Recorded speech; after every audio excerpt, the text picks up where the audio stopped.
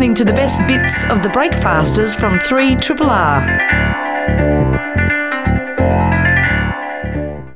You are listening to the Breakfasters podcast for the week, the 5th of March to the 9th of March. We kick things off. Sans Geraldine on Monday. She was busy doing famous things in Sydney. Mm-hmm. And I regaled Jeff with a story about me going to Crown Casino to see Dustin Martin interviewed. And quite the regaling it was. It was.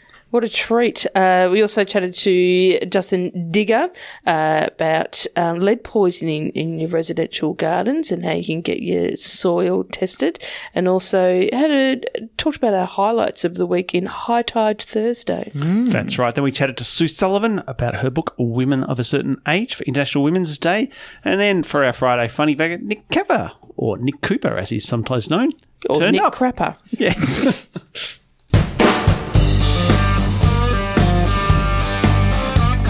Triple R, not for everyone, for anyone. You're on the Breakfasters on Triple R with Sarah and Jeff. Jess is away, although she is texting us from wherever she is right now. She had an event on in Sydney last night, and she's harassing us on the text line. Yes. So g'day, Jess. Thanks for that. Shout out. We didn't know it was you at first, so now we're okay. So on the weekend, I missed out on going to Jez's house to watch her do her ABC. She was having a show on the ABC at 9:30, which you can still watch on iView and stuff. You had important business of your own to attend. I did, such important business. Off the back of the grand final win last year, me and my mates who were all Tigers. Who won the grand final last year? Oh, just the Tigers. Who's going to win this year? Tigers. So we went a bit bananas with getting merchandise and stuff. Yeah. And the funny thing is, clearly the football world knows that there's some kind of crazy thing that happens to you after a win, because there is merch aplenty. Everyone's suddenly creating a fool and their money easily parted. Exactly. So we all went on like buying sprees, buying, special premiership bits and pieces and, T-shirts and all this kind of stuff. And as I said earlier, a friend of mine bought a watch that one of the Tigers players designs as well, which she doesn't regret, so that's all right. But in that, we also bought tickets to go and see Dustin Martin, Brownlow medalist premiership player, speak in a Q&A, and he's not known for... He's not known for his speaking, No, he's quite shy and has rarely, up until probably the end of last year, rarely gave many interviews, but kind of since winning the Brownlow, I think he's been encouraged to get out there and have a bit of a talk.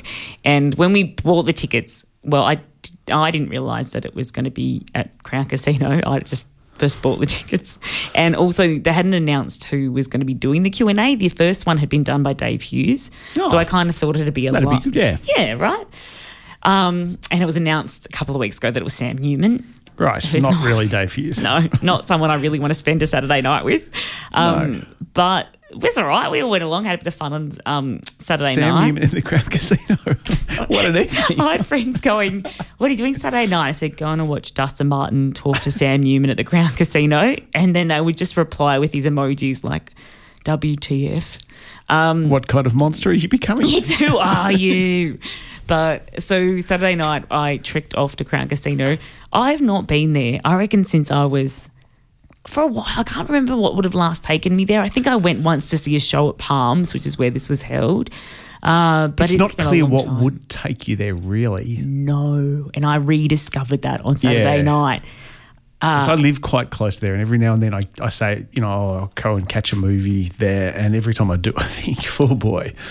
It's unbelievable, isn't it? And I was really struck. So I was struck by how many people were there from the moment that I got there about 6 p.m. or 6:30, and there were hundreds and thousands of people walking around there out for the night. And I did wonder if that's where maybe tourists go as well. When you go to a city, you think I'll go to kind of the casino precinct maybe? Yeah, maybe. I know once upon a time, like, you couldn't have casinos in lots of places. So people would go to the cities where there were casinos and go to, I don't know, that's maybe people from rural Victoria, like you come to, if you're into gambling, you come to Melbourne, it's got a casino, it's a big thing. It's a big thing to go to. I mean, there's a lot there. There's shopping and there's restaurants and I guess there's clubs and stuff. It's just not places that I visit very often. And they tend to be, And, well, within about 10 minutes of being there, one, I got lost because it's like a labyrinth when you go inside. And then I ran into a hen's party within 5 minutes, a hen's party, and 3 inflatable appendages. And I was like, I don't know that I'm ready to deal with this. And where we were going was right next to one of those, what are the male dancey shows where the men kind of take their tops off? Or kind of like those hot stuff shows. But there was one of those happening right next door to where we were going. Of course there was. There was this excellent kind of mingling of a crowd of footy supporters and basically just heaps of hens parties holding onto inflatable penises going into this male review.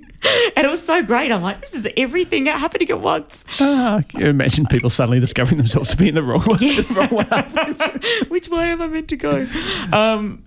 So we went in and watched the event and it was such a strange experience. So what was the format? Well, the format was Sam Newman came out at the start of the show and kind of did this spiel like, you know, the old uncle at the wedding who your dad hands the microphone to and goes, maybe you could say some words about I got a few the lovely stories. couple. And he goes, the definition of love is, you know, that I'm not lying, it was about 15 minutes of that. And we're all like, oh, God, Sam, come on. And then... Sounds great. I've got a feeling, though, because Dusty doesn't speak a lot, maybe they were trying to kind of pat it out a little bit, yeah. And then Dusty came out, and that was kind of fun, you know. Everyone was excited to see him. Did he get into it? Yeah, he did his best. He didn't have much more to say than what we had already kind of heard about. Like, it's always fun. It was fun seeing him speak and tell stories, but I think much of what we'd heard before, and it's hard for me. Sam is just a bit, I found it very hard to watch him because he kind of made jokes throughout the whole thing, just kind of like a bit sleazy kind of, like jokes about, you know, Dusty's talking about doing some kind of meditation, which he did with a woman who's a professional woman who takes him through this and lying on a couch, and then Sam's like, oh, lying on a couch with a woman, you know, that kind of, yeah. So it is the uncle at the wedding. Yeah, it is. It's totally the uncle at the wedding where you're going, oh, dude, pipe down. And then at one point there was a lot of video montages as well. Right. But that was kind of fun. If you're a Tigers fan, you want to see a video montage of Dusty just doing, he's famous for this thing called the Don't Argue, where he sticks his arm out and pushes players over. And there was lots of montages of that. Oh, that sounds good if you'd like to watch that. And then they brought out one of his mates as well, former Collingwood footballer Dane Swan, who's a really good, he was on I'm a Celebrity, Get Me Out of Here, and he's quite kind of funny and he kind of took up a bit of the show. He did, 10 minutes on what he and Dusty gets up to. So, because I don't know if you've ever done that, where you do sort of a Q&A with someone at like a festival or at a Wheeler Centre thing. But have you ever had that thing where you're out there with someone and you suddenly realise this person is giving me nothing? And you look at the clock, oh my God, 3/4 an hour to go. It like that? It was a little bit, and I did kind of feel, you did sense that there was some kind of, we're gonna add a little story in here and put some photos up now. Have we shown you these photos yet? But at the end of it, the end of it's like Sam leaves the stage, thank God, and Dusty just says a little thank you to the crowd, which is really lovely. But there is a moment where they hold up the Premiership Cup, and then we all got to sing. We all got to sing the Tigers anthem. So it was worth the price of admission. I got to say, it was definitely worth the price of admission. And then afterwards, I got to get a photo with the Premiership Cup. That's great. I actually want to apologise to Geraldine now for not coming to her house. 3 Triple R. Dirt, dirt, dirt. It's where you grow your plants. Dirt, dirt, dirt. Hey, you got some on your pants. Can you stop singing about dirt? That's right. It's time to talk dirt with Justin Digger Calvary. When this week we are specifically talking about dirt. Never has that theme been more appropriate. I know. More appropriate. I know. And who would have thought that heavy metal and gardening were going to be discussed on the show today? Yes. Well, unless you listen to Greening the Apocalypse. Yes. She got bushy. I want to talk about soil contamination. There was an article in the Sydney Morning Herald over the weekend and a study had been done by Associate Professor Susie Reichman from RMIT University. And they've been doing soil tests, just random soil tests in backyards around the country, and the article was focused on Melbourne. And in their study, they did 136 samples randomly around Melbourne, and over 20% of those came up with readings of lead that was way above safe levels. So I want to talk about people growing food at home, and they were saying, this is something that you really need to consider getting tested or coming up with a strategy about this, because the safe level in Australia, the safe level for lead in soils is 300 milligrams per kilogram. And a great percentage, it was like 1 in 4, I think the stat was, that of the samples taken were above the safe levels. Mm-hmm. So those of you, those sorts of vegetables or food plants that are highly vulnerable to taking up, because plants take up minerals out of the soil, and if the lead is in the soil, then they will take them up. So root crops in particular, as you can imagine, their roots are in direct contact with the soil, so they absorb these sorts of things. And then leaf crops, so things like your lettuces and bok choys and those sorts of things, because very soft plants, and the lead is directly in the leaf, and we eat that raw, so it's not like it can even be filtered out. So something to definitely think about. Look, we've been talking about this this morning. I don't want to come on today and start a panic about this sort of stuff. Yes. We've got to think about the sites, especially most of the samples were from the inner suburbs, and so as you can imagine, the history of these sites is not known by people. You might be living in a house in Coburg or Footscray that might not even be the original house. It could have been an industrial site back in the day, in last century and even before that, or even considering that in the last century, people didn't have a lot of money, so they were doing things themselves. So they were working on their own cars or painting their own house and these sorts of things. So, paint, for example, is used to be just almost totally lead.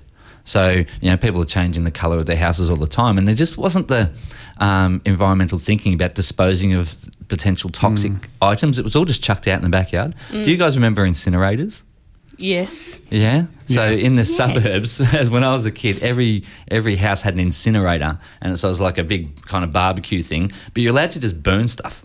And so every Sunday, the suburbs were just chock-a-block of everyone out the back. You just hear crackling and the occasional, aerosol can popping off, and people just burnt everything. I had forgotten about that. Now you think about it, it just seems so strange, doesn't it? Yeah, absolutely. I remember it from primary school. It was like the plum job to get incinerator duty after lunchtime, to go around and get all the bins and throw them into this raging fire and just burn stuff. That's just how we disposed of stuff, So there's that site in all the older suburbs. There's this one pocket, about the size of a wheelbarrow, that where the incinerator was, that who knows what sort of things have been pumped in there forever. So in retrospect, that probably wasn't a great idea, was it? Probably not. Environmentally, probably not. But anyway, so, the fact of the matter is that there may be some contamination in your soil if you live in the older suburbs. It's going to be a bit different for the newer suburbs. Obviously, they're mainly farmland.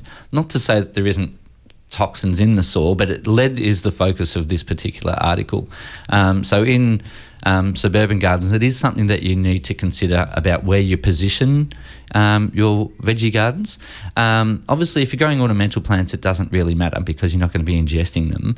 And plants do take up a part of this, and it does filter out over time, but it takes decades and centuries for lead to be dispersed. Okay, like I'm sure there were lots of people who read that article yesterday when Sarah and I talked about it yesterday, and like us, there are probably people who are a bit disturbed, maybe think I've got a garden, I've been eating it or whatever. What should they do? Well, couple of strategies you can do. So there's a fantastic program run by Macquarie University. It's called the VegSafe program. So they've been running this for about 4 or 5 years now. So it's where you can collect samples from your garden, up to 5 samples, and send them off to them, post them, and you can just Google Macquarie University VegSafe program, and all the details are on there. But they're testing them for a nominal fee of $20. So you can 5 samples. So go around your garden and thinking where you might like to grow your food, and take some samples. So it'll be at what we call the rhizosphere, so where the roots would be. So maybe somewhere around dig in a bit. 100 mil to 300 mil or so, and send those samples off with your $20, and they will send you back a full soils report, which is amazing, because that sort of thing would cost hundreds, if not thousands of dollars normally. Oh wow! Depending on what you actually get tested. So. If you're at all unsure, try this test. the other strategy, if you don't have the $20 on your right then and there, is just to start growing your veggies up out of that existing soil. So raised beds or pots or those sorts of things. No dig gardens, just so that you can get the veggie root systems not in contact with the existing soil. So those two strategies, takes the kind of the fear out of it. Now, in saying that, the map that they showed on that article of where the samples have been taken was completely random around Melbourne. So it's not like, that western industrial suburbs were any more toxic than, the eastern suburbs. And even within that, there was anomalies of, properties that were in a block of each other having two completely different results. One that was completely safe and one that was highly toxic. So it is random, absolutely random. So you may be safe. That's why I don't want to start the panic. But it's definitely something that you would consider getting tested. So just to get things straight, so people who do that thing where you set up a veggie garden and you go and you buy soil from Bunnings or whatever and set it up on a raised, they're all completely fine. That's fine. That's absolutely fine because you're in bringing in a whole new soil profile that wouldn't contain the lead. It's where you're going to be gardening in the existing soil of the site. Oh, okay. Yeah. And if you don't know that, so like I have a unit and I have kind of raised beds, but they could have been made from the original soil. I don't actually know, so I'm better off testing just in case. Yeah, exactly. Okay. Yeah, either testing or get yourself some raised beds and start producing new humus, which is like the chocolatey stuff of soil, and create your own. So you know the ingredients that went in to create it, and you know that they're perfectly safe. What about long term then? I mean, okay, so people should look into their own garden and get it tested or whatever. But Melbourne needs some sort of way of systematically dealing with this? Well, ideally, and I think that's where in the future, the more people that do the test, and I would encourage people to do it for, like I said, the nominal fee of $20. Then you've got those records. So you could have this sort of test, and that could be handed on if you sell your house. It's like, hey, we've had the soils tested, and this is all safe, part of the arrangement. So if we can start increasing the size of this map that they have now, I think that would be a great thing going forward. What do you put? Oh, sorry. I was going to say, what do you put the soil in? When you say test it, how do I send it off to sandwich bags. So really? You only need a sample about the size of a golf ball or something like that. You don't need wheelbarrows up and that's enough that they need, some between a golf ball and a cricket ball they suggested. Okay. So a handful of soil. But I think the main thing is, to take it from not just at the top, but a little bit lower down where the roots are going to be, like I said. So if you're keen on growing parsnips, for example, you might go down a little bit deeper. You might go down to 300 mil, 500 mil, because that's where the bulk of the roots are going to be. Okay. How's your soil? Well, I thought about this many, many years ago, and I will get it tested eventually. But at the moment, I'm growing heaps and heaps of things. Look, maybe I'm a little bit of a cynic, but there's so many things around. Well, just living in the city, you're ingesting all different sorts of stuff. The levels that we saw in this test, none of them were like, oh, it's going to knock you off tomorrow, but they're alarmingly high. And there's always the thing, how do they come up with this figure? Why is 300 parts per kilogram dangerous and 295 is? Where's the line drawn? Yeah, what does the lead do to you? Yeah, well, apparently the studies say that especially in children, that it has an effect on intelligence.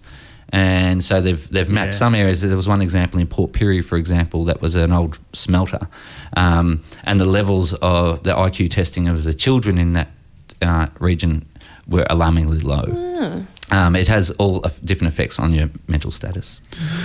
Oh, well, that's all reassuring. Thanks, Digger. Thanks. On a positive note, get out.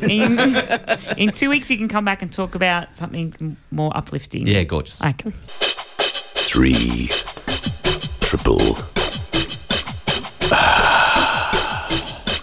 You're tuned to Breakfasters. It is High Tide Thursday today, also International Women's Day, but this is when we talk about our highlights of the week.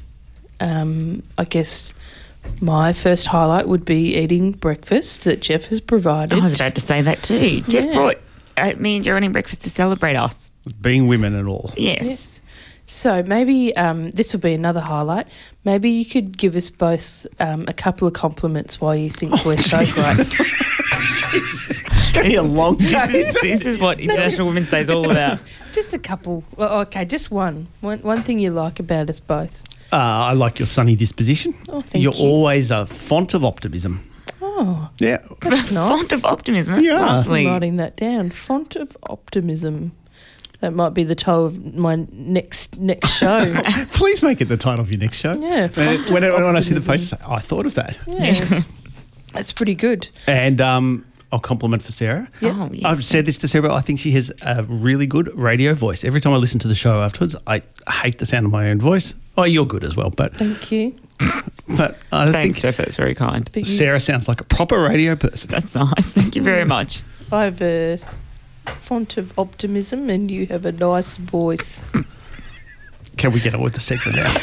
Okay, what's your highlight of the week? Oh, man. So I think Don't read that now. Yeah, no. Can we list things that annoy us about Jeff now?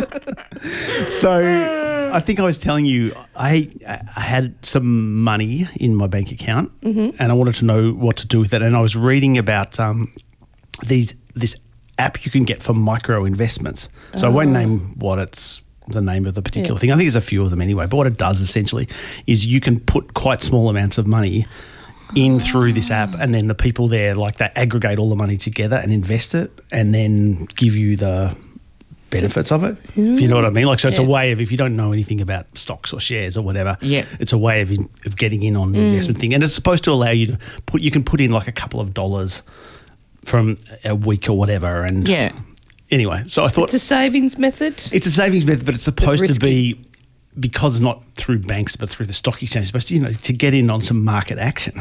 And wouldn't this go against your socialist ways? Well, you'd think so, wouldn't you? But I thought I could make some money. Anyway, so I did this a week ago and I put a reasonably, not a huge amount of money, but I put a little bit of money in it. And then the first day it earned $1. Oh, I'm thinking, this is all right. I'm going to be earning $1 a day. This is all going to... ching. And then the day after that, it cratered. And just where you get this graph and you can look at it like on an hour by... Or you can open your phone and look at it any time to see how it's going. And every time I looked at it, it was just nosediving. And I was saying, I think I was saying to you, Geraldine, it makes you more aware of like things like the financial news you don't now normally take much attention to. But they'll be saying, like Trump will make some stupid statement and all the stock exchange will dive down. And I'll look at my thing and it goes, there it goes, plummeting to But you're not losing anything, are you, really, if you only made $1? How much have you put in? Oh, well, I'm not losing. I mean, I think last time I looked, I'd lost $15. Oh, Jesus, that's a lot of... I know. I think you should get out. No, you've got to hold your nerve. And then, anyway, this is not supposed to be Trauma Tuesday. No. When I looked yesterday, it was back up to nearly the amount that I started with, except only down $1. I think get your money out and run now. You won't. No, but you got it up. What's the highest it's been up, though? $1? No, I got up to $2 and it dived again. How do you... Can you just get your money out whenever you want? Yeah, I just get out of there. No, you've got to... That's full suckers do that. I'm with Jeff. Got to Hold ride, on. Really? ride the Yeah, roller it's coaster. early days. That's like what people say when they play the pokies. Just another $5. Yeah. It's double your money. But I think it's... You've got your set amount, and it's not like you're putting more money in. Yeah, right. Not But yet. are they taking the money away from you, though? Well, when I lose it, they take it away from me. Yeah. Then they put it back in. Well, the market goes up, the market goes down. Turbulent times. I don't know. Should be called Turbulent Thursday. For us high rollers. My high tide. Well, this is just a small thing, but on the weekend I emceed the Mordialloc Food, Wine and Music Festival. Oh, yeah, I was meant to ask you about that. Yeah, I emceed the beach stage there, which was lovely. We had a nice view out to the beach, and I just had to kind of intro bands and then occasionally give the crowd some information about stuff. But I got to introduce one of the bands, and before the band came on stage each time, I would go up to them and ask them about, I don't know, are there any gigs coming up that you want me to mention? I've got a little bio for you. And the second last band, and I've forgotten the name of the band, so this isn't very helpful at all, but I was asking a person what was interesting about them and, what I should mention. Then he goes, oh, also, I'm Murray and I used to be in the Wiggles. You might want to mention that. Oh, no way. And I'd forgotten that he now plays in like a soul band with actually members of Radio Birdman in Sydney. So people, so Pip from Radio Birdman, I think, as well. I forgot what the name of his band is. I'm trying to remember. It's like the Soul something or others. But I was like, this is so cool. And the thing is, I didn't want to tell him, but I actually knew it was Murray.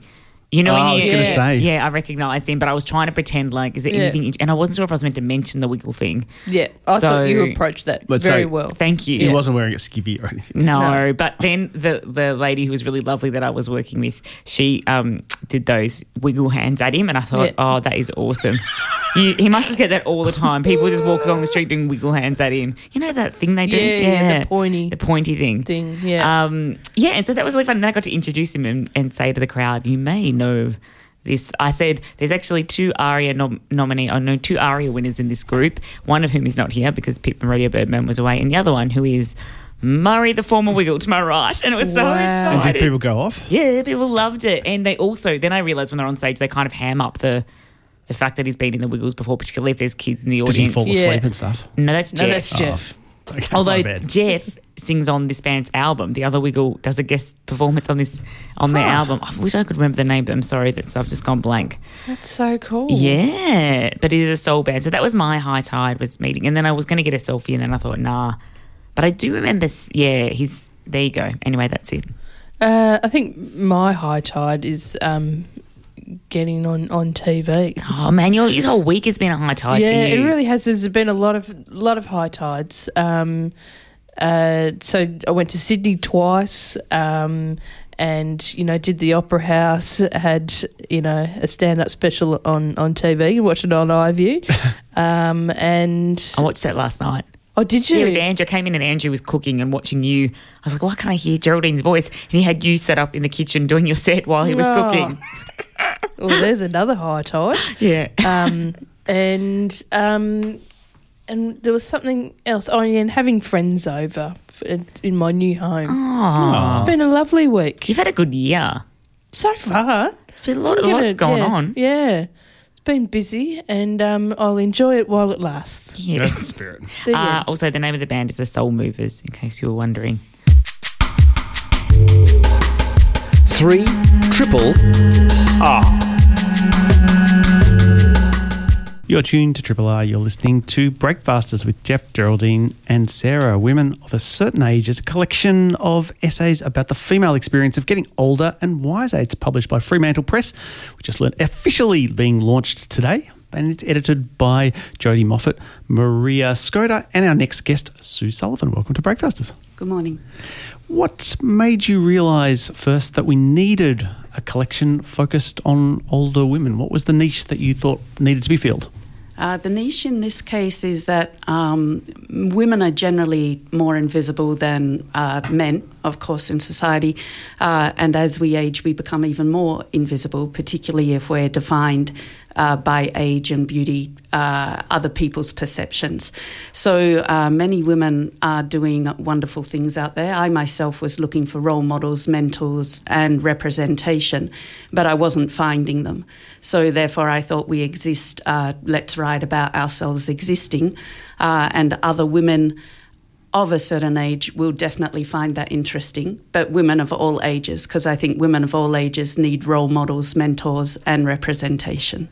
Speaking of that then, you have an impressive list of contributors to this book. How did you go about selecting them? What was the criteria? What were you looking for when you went finding them? Yeah, some of them, because of the general term, for example, Liz Bursky has written on this topic a lot. Her fiction deals with women of a certain age, as she's written essays on it and so on. I've worked with Liz, so I contacted her and she jumped on board and was very happy to do it.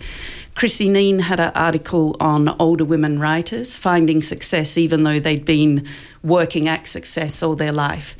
So again, the topic was very close, I thought, to the essays topics. Pam Menzies in the book, she had a piece in the Overland actually, and her piece was on organising a protest at the age of 70. And I thought that was a perfect perfect story, because it's difficult to organise a protest at any age, but here she was getting out and doing it at an older age. That's cool. Yeah, it was very cool. Yeah, her piece is it's really interesting actually. So in that case, some people were people of my acquaintance. Other people were people who I kind of cold emailed, which was in the case of Chrissy and Pam. Other people, once we got the interest from Fremantle Fremantle Press. They suggested some of their own writers, such as Sarah Drummond and Bridget Lowry. Also, we wanted an Indigenous representation, so Black and Right up in Queensland put me in touch with Janine Lean, and Fremantle Press put me in touch with Pat Torres in that case. As you say, all the stories are different women from different backgrounds and different experiences. Yes. What was the one common thread, if there was one, that came through them all? There's a few common threads, yeah. So there really isn't any one common thread, but I think education is one of the most common threads in access to or no access to. So the older writers, in the case of Pam Menzies, who grew up in the 50s, or in my piece talking about my mother who did the same thing, there just weren't as many women were not expected to go on to university or be anything different than nurses or teachers. Their aim in life was to get married.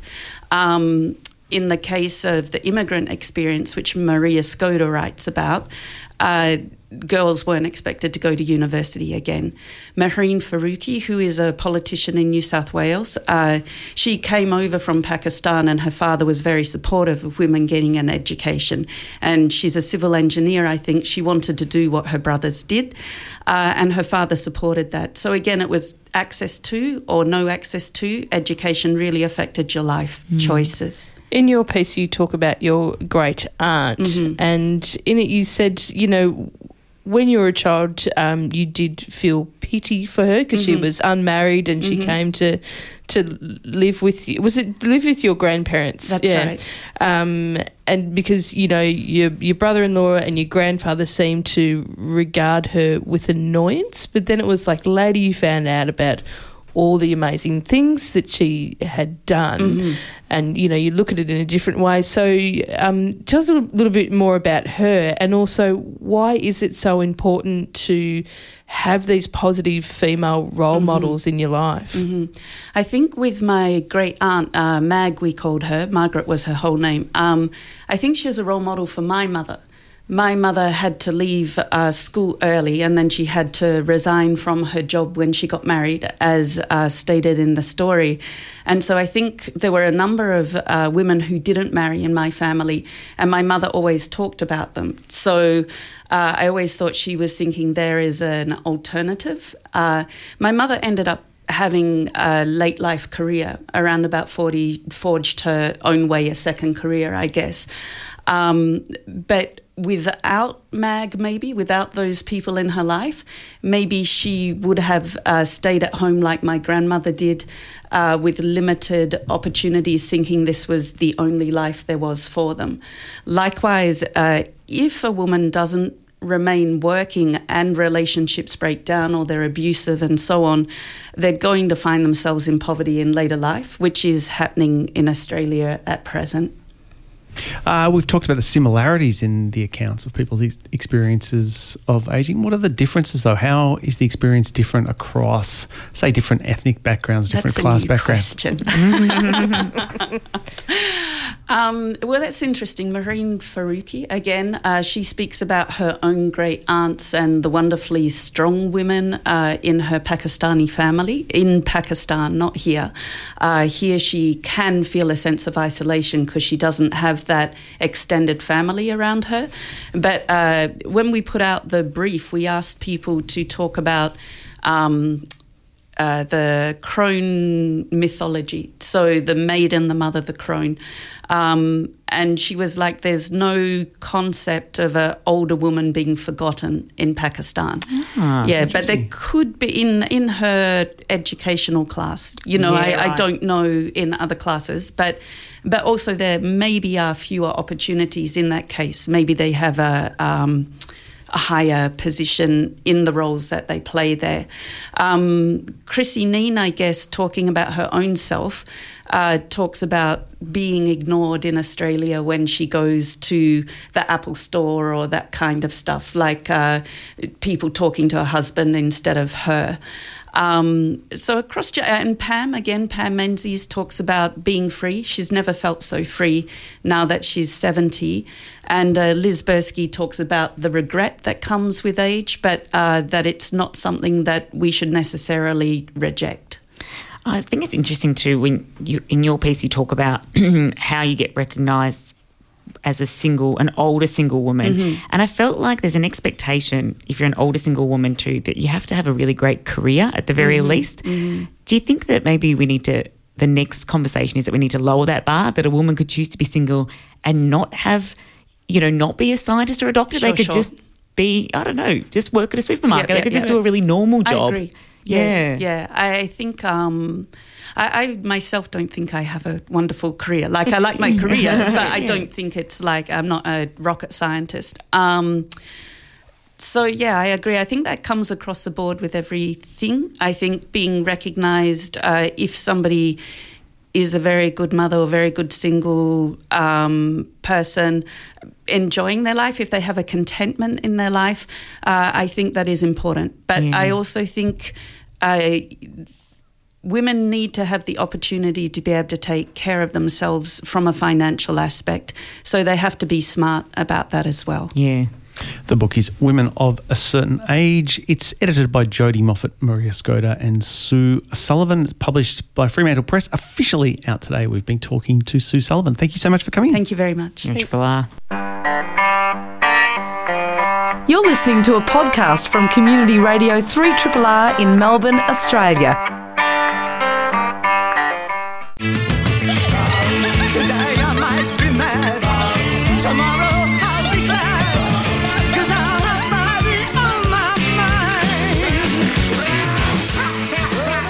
Time for Friday Funny Bugger. Mr. Friday Funny Bugger himself, Mr. Nick Capper. How you going? Guys, look, a Thanks big for apology. Thanks for arriving, Capper. I was telling you guys, I comatose, okay? I can't get out of it, all right? Look, as a special offer to everyone on Triple R, because I forgot my Friday Funny Bugger thing 2 weeks ago, this morning, I will stay here for another hour. I owe it to the listeners. I haven't talked to the station about it. Look, there's going to be a lot of people angry if I'm not walking the line already. But, I owe it to the listeners. So, yeah, thanks, guys. Oh, that'd be terrific. I was so annoyed because I did the best gig ever the night before. Oh. It was out in Hurstbridge. And hello, Hurstbridge. A lot of listeners out there. They said, Hursty. Hello. Hursty. Is that what they say? Hursty. Yeah, this guy, Andrew Kelso, is an up-and-coming comic, really nice fella. Just a real sweet boy, a real sweet boy. And he messaged me like a few months ago. He said, Nick, I'm starting this comedy night in Hurstbridge. I'd be honoured if you could come. I'm a big fan, and like a guy like me, I don't get many fans. He's like, we can offer you. He goes, he can offer you this much money, and I was like, oh, look, that's quite a cheap rate, but I will do it. It's just starting up, it wasn't in the 4 digits, which is what I usually perform for. No, I don't. I've never performed for that. But anyway, please, any potential customers out there, let's talk. Anyway, I was taken back. I was like, oh, that's so nice. Yeah, man, I'll do it for you. Why not? He's like, he was so stoked about it. He goes, yeah, come out to Hurstbridge. It'll be cool. And then I didn't hear from him for a while. And he goes, yeah, Nick, just seeing if you were still in for the comedy night like a couple of days before. I said, yep. He goes, I've got the poster up. And I look at the poster and it's got comedy at the Anglers. And it's kind of got like a big fish on it. Like a big grey fish. It doesn't really look like a comedy poster. Oh, that's it? Just a fish? Just a big grey fish. Oh. Yeah. And it had 4 names on it. And I was like, because he said I would be headlining, but I was like third down and in small writing. And my name said Nick Cooper. I'm a big fan of your work. I'm a big fan of your work. Oh, my God. I was like, oh, okay. Anyway, it was fine. I was like, that's fine. And then he links me to the event, and it was so funny because you've got the Facebook event and the photo. It's usually something like people, like a big crowd or something like that. It's just like a white shed, just a white Angler's shed in the middle of nowhere, and it was so funny. So I said to him, oh, cool, man, no, I'll be there. And then I clicked on the location, and it said this location is unavailable, like on Google. So I was like, Do you think you're going to get murdered? Yeah, I know. That's what I thought I was going to get murdered, you know. But yeah, he's a nice guy. I met him. He does a lot of work on Triple R, actually. Oh. So, yeah, he's a really, really cool guy. So, anyway, I said to him, mate, where is this? And he told me the address, and he goes, oh, sorry, I've typed in the wrong street name. I'll fix it up. Oh, phew. And then on the train, he goes, sorry, man, I got the number wrong as well. He goes, it's not 18 Cherry Road. It's 30 Cherry Tree Road. I'm like, okay, cool. Don't worry about it. Get off at Hurstbridge. I didn't know how far it was away. Holy cow. It was really in the sticks. You just keep going. I was like, oh, my God. Anyway, so it was so funny. Got off, and it was like a cute little town. I'm walking down the street, and I'm following the address on Google Maps, and then I start walking down like just a suburban house street. I was like, where is this? Is this at a house, like in a shed at a house? Someone's garage. Yeah, and just when I'm about to give up, see like the Anglers Club sign's got the big grey fish on the sign, and I was like, I don't know how this is going to go. Walk in, it is packed. Wow. Yeah. Oh, that's the dream. Yeah, and it's so funny because the on the poster, I just, at this stage, I didn't ask any questions. On the poster, it just said, there's toast. Like, not... There'll be toast available. We're giving away free toast. There's toast. And I thought it might have... I don't know. At this stage, I thought it could have been the name of an act. Like, I thought it's probably Dave Hughes or someone like that. Nick Caffer and there's toast. I'm like, oh, cool. Hurstbridge's hottest comedy act. So, anyway, I walk in and... there's a lady... There's like... You know those old kind of sheds? There's like a canteen... And this lady's kind of stuck through the window of the canteen, and she's folding bits of paper, and she's telling everybody else how to fold paper. And she's like, this, you fold it along here, and you do this. And then Andrew comes out, he goes, oh, Nick, sorry, we don't have enough electricity to power the fans, and it's really hot, so we're teaching everybody how to make paper fans. Oh, my God. And then he tells me this, and I see two toasters blaring. Two toasters. I thought I was having a stroke. Oh, my God. Anyway, it was just one thing after another. But it was the funnest gig. And great people. I think a lot of them listen to Triple R. So, hey, guys, at Hurstbridge, they had like a little tiny speaker. It was the smallest speaker I'd ever seen, hooked up to a microphone. And then on top of that, a crocheted octopus. Like a purple crocheted octopus. It would have taken hours to make. It was the best thing I'd ever seen. I put it on my head when I was there. I was like, what is this? Like, yeah. Oh. Were they all fanning themselves when you? Yeah, they were fanning themselves. It was sweltering hot.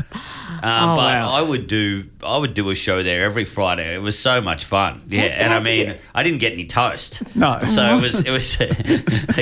I got a free Corona, but yeah, that's about it. Yeah. How'd you get home? Yeah. Oh, just on the train, and then that's when Did someone give you a lift to the train station? Yeah. But the Andrew was telling me on the way back. He's like, I was like, man, that is the sweetest gig ever. Like, such a good gig, considering no one replied to the event. And the poster had the wrong names on it and a big grey fish.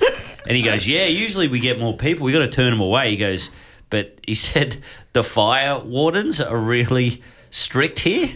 I was like, what do you mean? He goes, oh, we had too many people and the fire wardens came in and they said, no, there's too many people in here. You have to get some people out. Like, what if there's a fire? And so it's just a shed with 4 walls. I'm like, the whole thing is a fire exit. It's got at least 4 doors. I was like, they must be really bored in Hurstbridge. He goes, yeah, they are. We've got to find a bigger venue. How often does this gig run? I think it's once a month or something. Yeah. Get me on. Yeah. I'll tell him. I'll let him know. Yeah. It was the funnest gig. But yeah, it was one of those things where you're like, and I was catching a train back and I thought, I thought I was going to miss my mate's band, Tyranno Man. And you guys seen Tyranno Man? I do know Tyranno Man. Yeah. So good. Tyranno Man are excellent. That's why actually I predicted that you were going to miss the show the next day because I'd seen that you'd RSVP'd to Tyranno Man and I said, Cap has gone to Taranum at the Tote. He's not coming in tomorrow. Yeah, because I know the lead singer, Nick, he's a wild man. He's a wild man. Yeah. We both kind of, we're brothers, really. We both have kind of I can see that. confronting looks. I can see that. And, so I was so bummed out because I slept through Friday Funny Bugger, and I wrote him a message. I said, hey, mate, great show. Loved it. Because I didn't get to see him. And then he said, man, let's go watch Black Panther.